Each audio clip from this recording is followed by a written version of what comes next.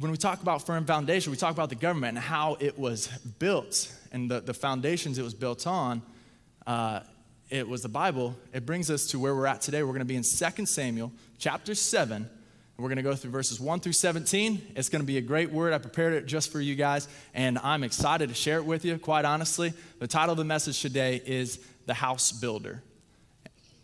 And as we get into this, before we get into it, I just want to pray real quick. We're going to ask the Lord, just bow your heads and pray with me. Lord, I pray, Lord, that you will just go before us. Go before me, Lord. Provide the words to my lips to speak to your people. I am your vessel only to fulfill your will, Lord. And I praise you, Lord. I love you. Enlarge our territory as a church. Increase our influence for your kingdom. May it be for your glory, for your renown, God. I pray, Lord, that you will open our eyes, soften our hearts to receive this word today for over ourselves and our families, Jesus. It's in your name we pray. Amen. Amen. We're going to start with verses 1 through 3.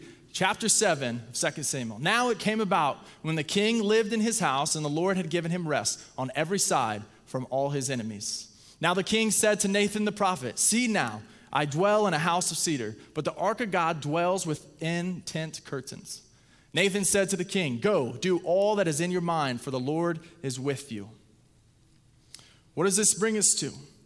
The Lord has given him rest. I'm gonna walk through, I'm gonna explain a couple of these key phrases. The Lord has given him rest from his enemies all around. What is that saying? This leads us to believe that actually the events of 2 Samuel chapter 7 happened after the wars of conquest described in what we're gonna get into the next chapter, 2 Samuel chapter 8. And this section is placed before the war accounts in the text to show its greater importance. I dwell in a house of cedar. Cedar wood, actually at this time, cedar was especially valued. It was of great value. This meant that David actually lived in an expensive, beautiful home. I mean, he was a king after all, so why would he live anything else? He's going to have the best of the best. And when he remembered that the ark of God dwells inside the tent curtains, the contrast actually comes and it bothers him. He's like, wait, the ark of God here is so much greater than I, but it lives in a tent. It lives in a tent, and I'm here in this great home. And he was troubled by this, and he thought that he lived in a nicer house than the Ark of the Covenant, and which in fact, I mean, he realistically did when you're looking at it from a worldly view.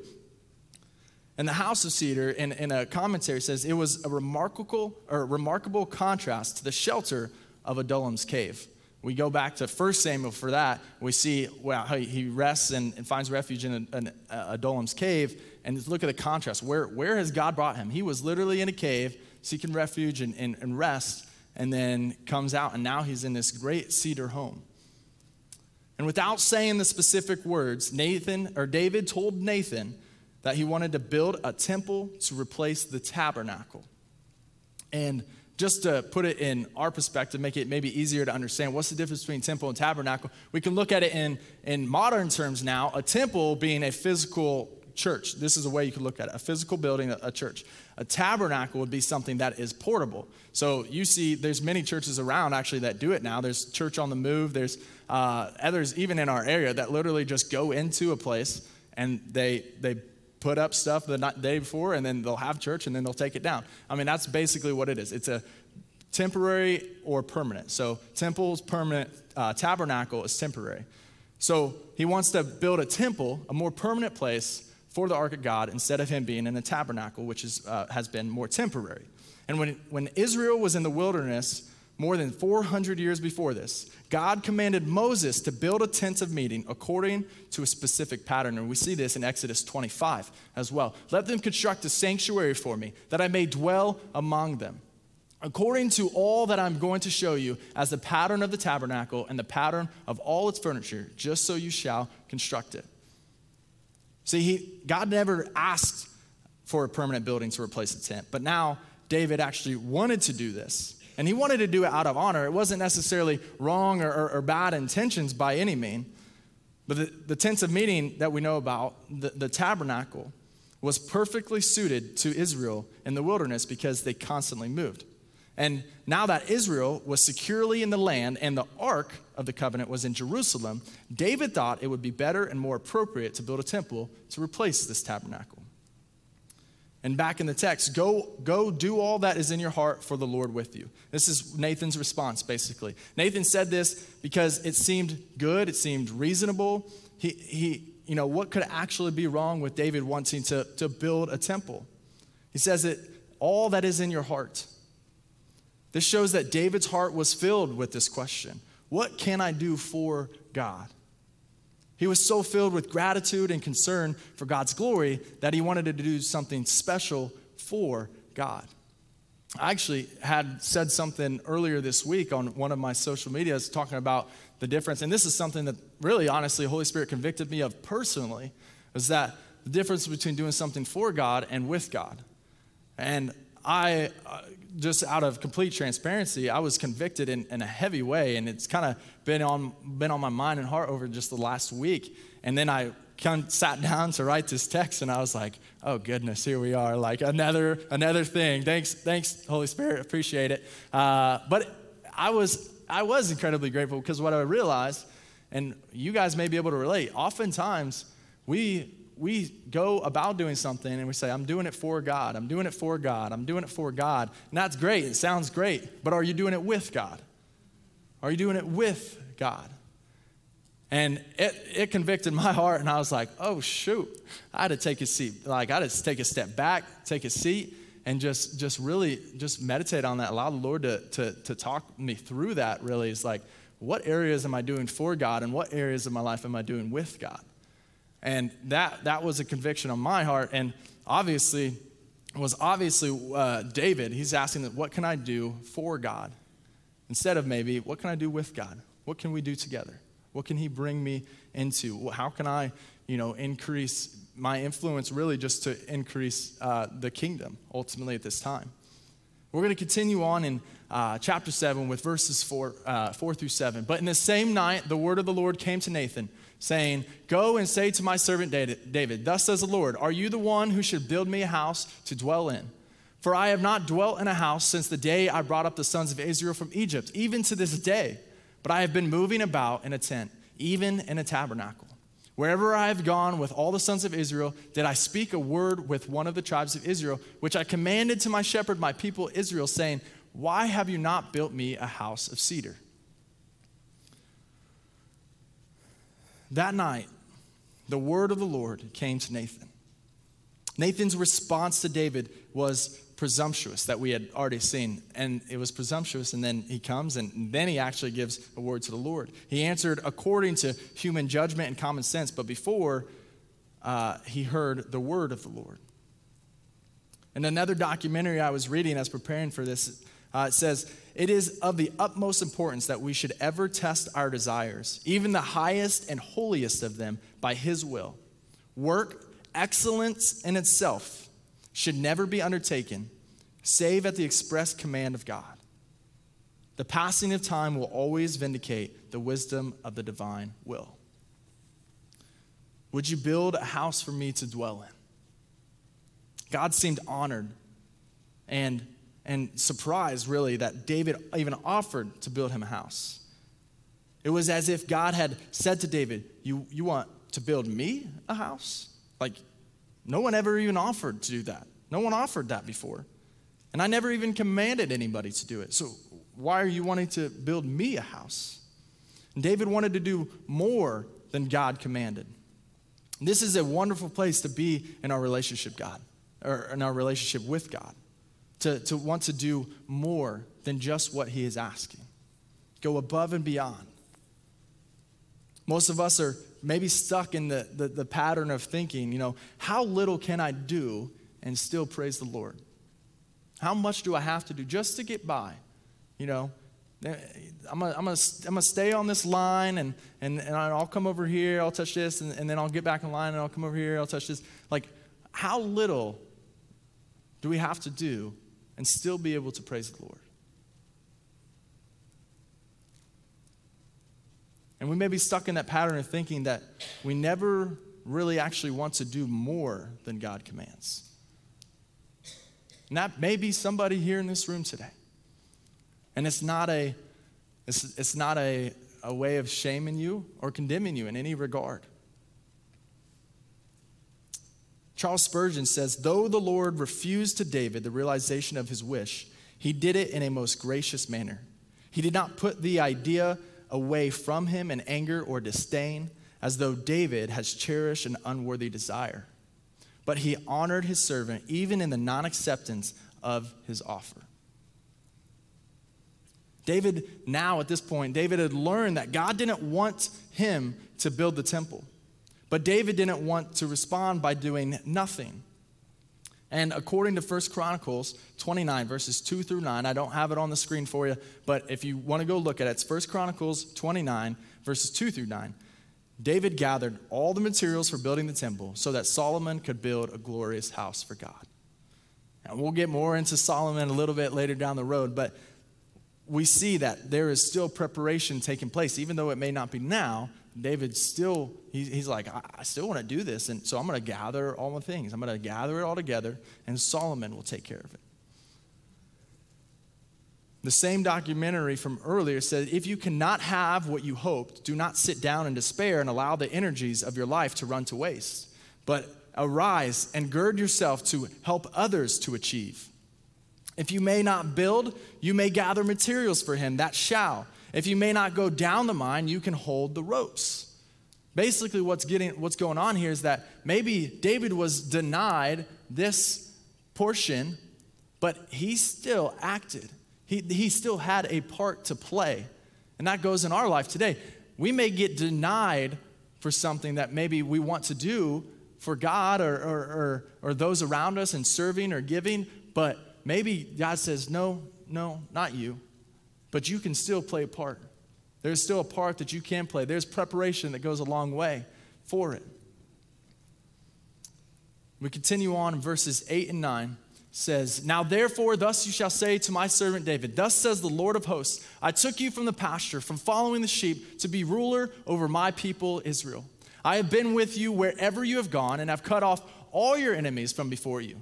And I will make you a great name, like the names of the great men who are on the earth. He's just reminding him, where did you come from? I took you from the pasture. I've taken you from the pasture, and I've made you a great king. He took him from the pasture to the throne. And he can do the same in your life today. If you're willing, if you're able, if you're willing to allow God to use you, he can take you from whatever pasture you may be in, and he can place you on the throne of where he wants you to be. God protected David from all his enemies. We've learned that through the book of Samuel thus far, that there's so many enemies along the way, yet God protected him all the more. And he's made David's name great in all the earth. In verse 10, we continue on, I will also appoint a place for my people Israel, and I will plant them, that they may live in their own place, not be disturbed again, nor will the wicked afflict them anymore as formerly, even from the day that I commanded judges to be over my people Israel. And I will give you rest from all your enemies. The Lord also declares to you that the Lord will make a house for you. God promised David that under his reign, he would establish a permanent and secure Israel. God promised this first because he knew that David, being a godly shepherd, taking care of his people, taking care of his flock, was first concerned about the welfare of his people. God promised David that he would build him a house in the sense of establishing a dynasty for the house of David, one that would last forever, one that was an enduring legacy for David long after his death when it comes. See, David wanted to build God a temple.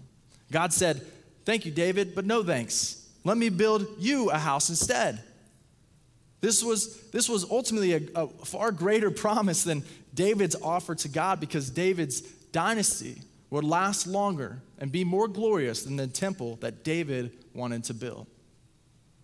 We talk about legacy, saying it lasts longer. Well, look, the temple he wanted to build wouldn't even be around today. But yet here we are. We're still talking about David. We're still talking about his dynasty. We're still talking about his name and the greatness that God established him under. So this just goes to show, hey, God knows what he's doing, y'all.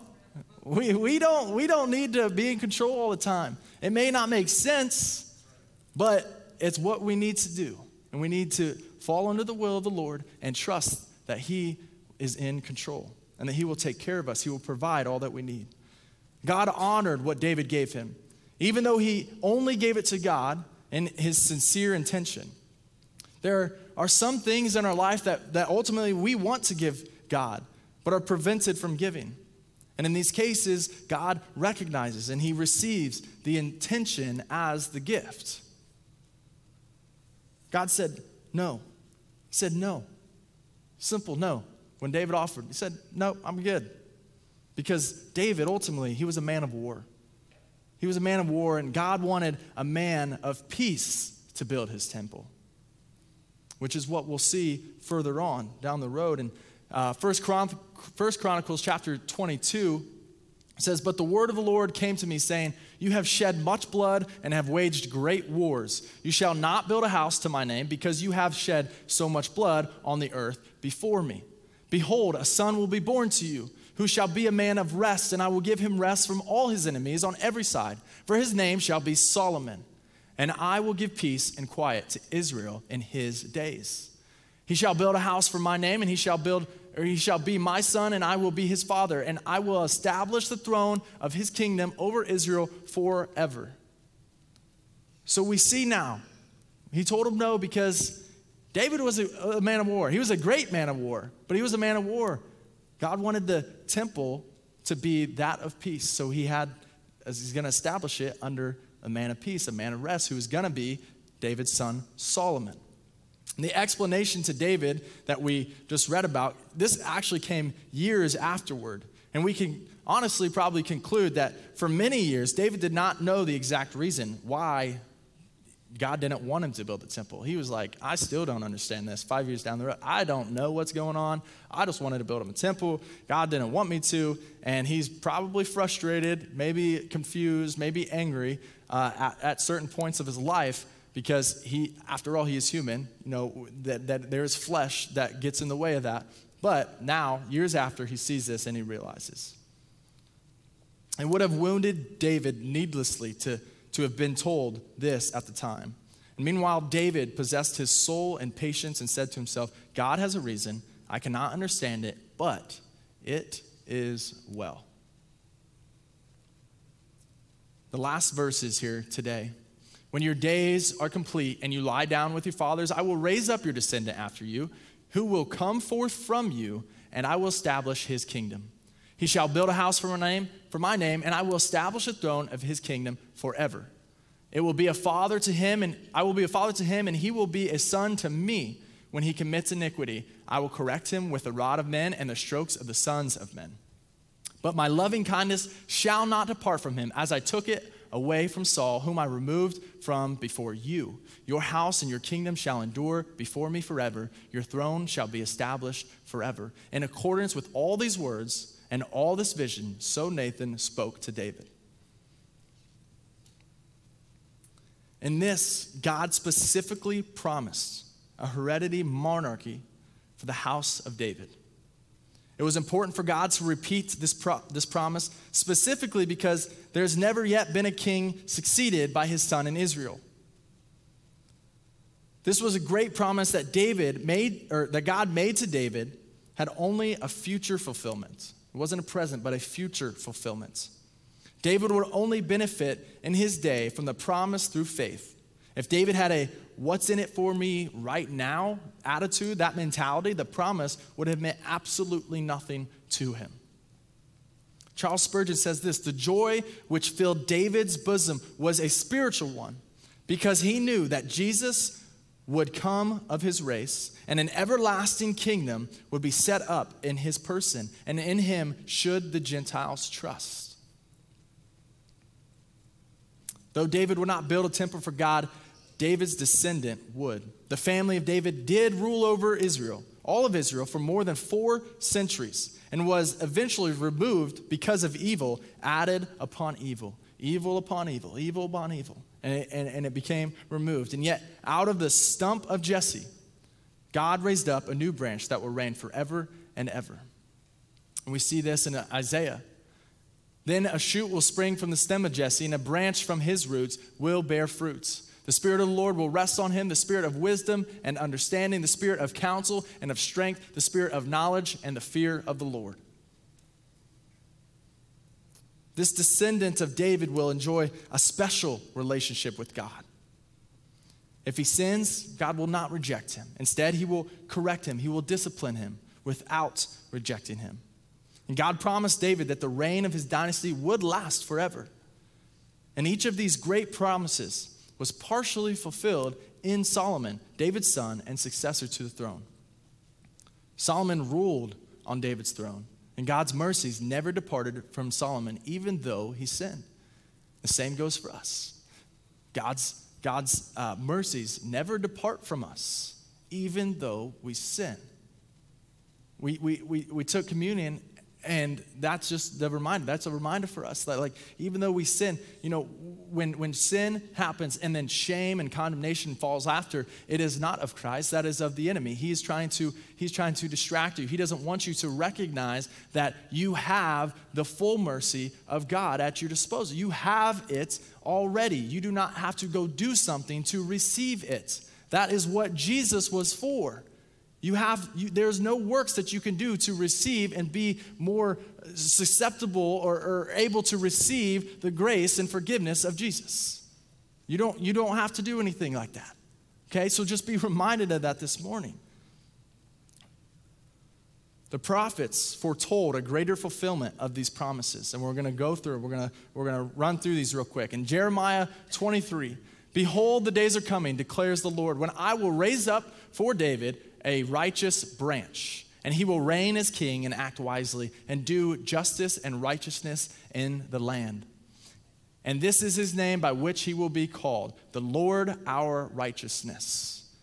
In Isaiah chapter 9, for a child will be born to us, a son will be given to us, and the government will rest on his shoulders, and on the throne of David and over his kingdom, to establish it and to uphold it with the justice and righteousness from then on and forevermore. And last one, I believe here, is Luke 1, verse 31. And behold, you will conceive in your womb and bear a son, and you shall name him Jesus. He will be great and will be called the Son of the Most High, and the Lord God will give him the throne of his father David, and he will reign over the house of Jacob forever, and his kingdom will have no end. That kingdom talked about here in the Old Testament. People say, yeah, get out of the Old Testament, get in the New Testament. No, because we see now, even in the Old Testament, that kingdom will reign forever. We see in the Old Testament talking about Jesus, prophesying Jesus will come. It will come from this line. We see it all the more. You don't find just Jesus in the New Testament. You find him in the Old Testament as well. And that's just a reminder for you that, Old Testament, there are some chapters that are some books that may be hard to read, but they are just as important. If they weren't important, they wouldn't be there. God's promise of a house for David is completely fulfilled. It was partially fulfilled with Solomon, but it is completely fulfilled in Jesus Christ. Jesus does reign and will reign on David's throne forever. The Father's mercies never departed from Jesus, even when he was made sin for us. Jesus is building the Father a magnificent house. See this in Hebrews. For he has been counted worthy of more glory than Moses, but just so much as the builder of the house has more honor than the house. For every house is built by someone, but the builder of all things is God. Now Moses was faithful in all his house as a servant for a testimony of those things, which were to be spoken later. But Christ was faithful as a son over his house, whose house we are, if we hold fast our confidence and the boast of our hope firm until the end. In the sense that we are God's temple, and we see this where at in 1 Peter. You also, as living stones, are being built up as a spiritual house for a holy priesthood to offer up spiritual sacrifices acceptable to God through Jesus Christ. You are a holy priesthood. You are being built up as a spiritual house. We talk about our bodies are a temple. Well, our bodies are a temple. Our bodies are a temple for Spirit to reign, to reside, to live in. Okay? So you are living stones. And the church is God's new house. What is the church? It's not just the building, y'all. This isn't just his house. We are the church. The people, the body of Christ, we are the church. So we are God's new house. And as we think about what God wants us to take away from this passage, I think that it's important to understand something about the cultural background of it, specifically of the themes. And of these themes, and the kingship and temple building, and the ancient Near East during David's time, and well before David's time, honestly, a king who had been blessed by his God would often embark on a major building project, and he would erect a temple or a statue of some sort, generally a temple, in order to not only honor his God, but also to share the glory, the testimony, the story of their God, and really to secure further blessings for the city of which it is established. But Yahweh, the God of Israel, is not like the false gods that we see of the Sumerians or the Assyrians or the Egyptians. And even though David does not appear motivated by a desire to get something from God, God turns the common temple building pattern of the day on its head, and he demonstrates that his blessings are ultimately all about grace. God wants to make abundantly clear that it isn't about what David can do for God. It's about how much God has done, is doing, and will do for David. And as the Apostle Paul would later write in Ephesians, to the praise of his glorious grace. And we see that David, who wanted to be the house builder, could never be tempted to believe he did something to earn God's amazing favor. And even his son Solomon, who would be a house builder, had to point to God's promise instead of his own initiative. God wanted to make it abundantly clear that he is, in every way, at all times, the house builder. It is a good thing to want to give to God. It is a great thing to want to give to God, to bless God, to love God, to give praise to God. But you can never outgive God. I can never outbless God. You can never outlove God. What he has done, is doing, and will do for you and I should always drive us away from the temptations to boast in our religion, or in our religious or spiritual efforts, and draw us to humility, and draw us to gratefulness, and draw us to worship in light of his amazing promises. But there's more to this than simply the fact that God of David is the God we worship as well. Some might be tempted to believe that this is simply a promise to one family related to old crowns, old thrones, and long destroyed kingdoms. And who has time today anyways to worry about old politics when it's hard enough to keep up with the new politics? But 2 Samuel 7, as we read, is much more than an interesting but isolated promise to an ancient king. Ultimately, it's a reminder of Christmas. I know it's July now, guys. We're getting close, and I'm a Christmas fanatic. But I didn't purposely put this in here. It is a reminder of Christmas.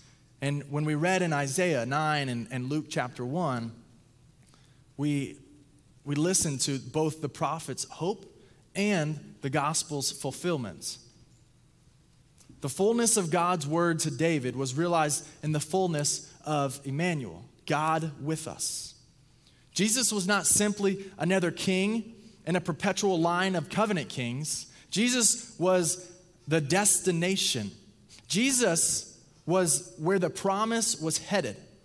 There are no kings after Jesus, because death cannot end the reign of Jesus Christ, and the king who conquered death. And his reign, his rule is extending, and will extend beyond any long forgotten borders. Jesus is Lord of all. How does this affect you? How can it affect you? Well, remember that God's blessing God's blessings on God's king always flow down to God's people. When you come to this king, when you come to Jesus, he gives you, like David, grace upon grace upon grace upon grace. Jesus wants you to know the house builder. He wants you to enjoy, to be blessed by this covenant God. And what does it mean that God is the house builder? What does that exactly mean? It means that God is the one who gives promises of favor forever. Even though it is the last thing that we deserve, even though we may not deserve it. There's 3 simple things to take away this morning. If you have not received the blessings of God's King, reach out to Jesus with faith this morning. He died to open wide the covenant to everyone who comes in faith. Number 2, if we have trusted in Christ as our only hope, rejoice in the promised grace that was given, is given, and will be given to you forever.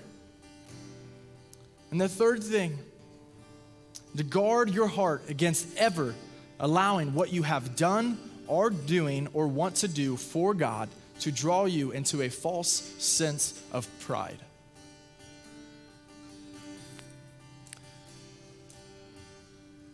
As I mentioned earlier, this was actually what I said in my post, is that after a lot of burnout, identity issues, striving, and proving, that we may begin to realize that we love the idea of being used by God more than we like being with God. It's easy to move straight to prioritizing what I could do for God instead of prioritizing being with God.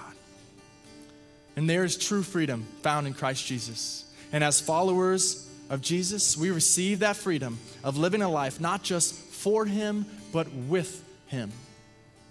2 Corinthians chapter 5 here today says, and he died for all, so that they who live might no longer live for themselves, but for him who died and rose again on their behalf. This isn't to say that we shouldn't live a life for God by any regards. This is to say that we need to check our hearts and check our priorities. When we put our desire of what we can do for God above what we can do with God, we're saying that we don't need him to fulfill his will. We're literally looking God in the face. As he looked David in his face, said, no, don't build me a temple. We're looking right back at him. We're saying, no, God, I don't need you. I can do this. I can handle this. This is something small. But the thing is, he wants us to do things with him, big or small. It does not matter. He wants us to do it with him. And we need him to fulfill his will. After all, he knows his will. And this is completely counterintuitive because to fulfill his will for our lives, we have to do it with him. So let me encourage you today. Don't get ahead of God. Cling to his word. Stay humble, stay grateful, and savor his promises that we've seen in the text, that we see in our lives, the promises that have been spoken over you. If you were encouraged by today's talk, be sure to rate us, share with a friend, and hit subscribe on Spotify, iTunes, or wherever you stream your podcasts. Our mission is simple. Come to life, connect to grow, find your purpose, make a difference. Thanks for listening to the Life Church Podcast.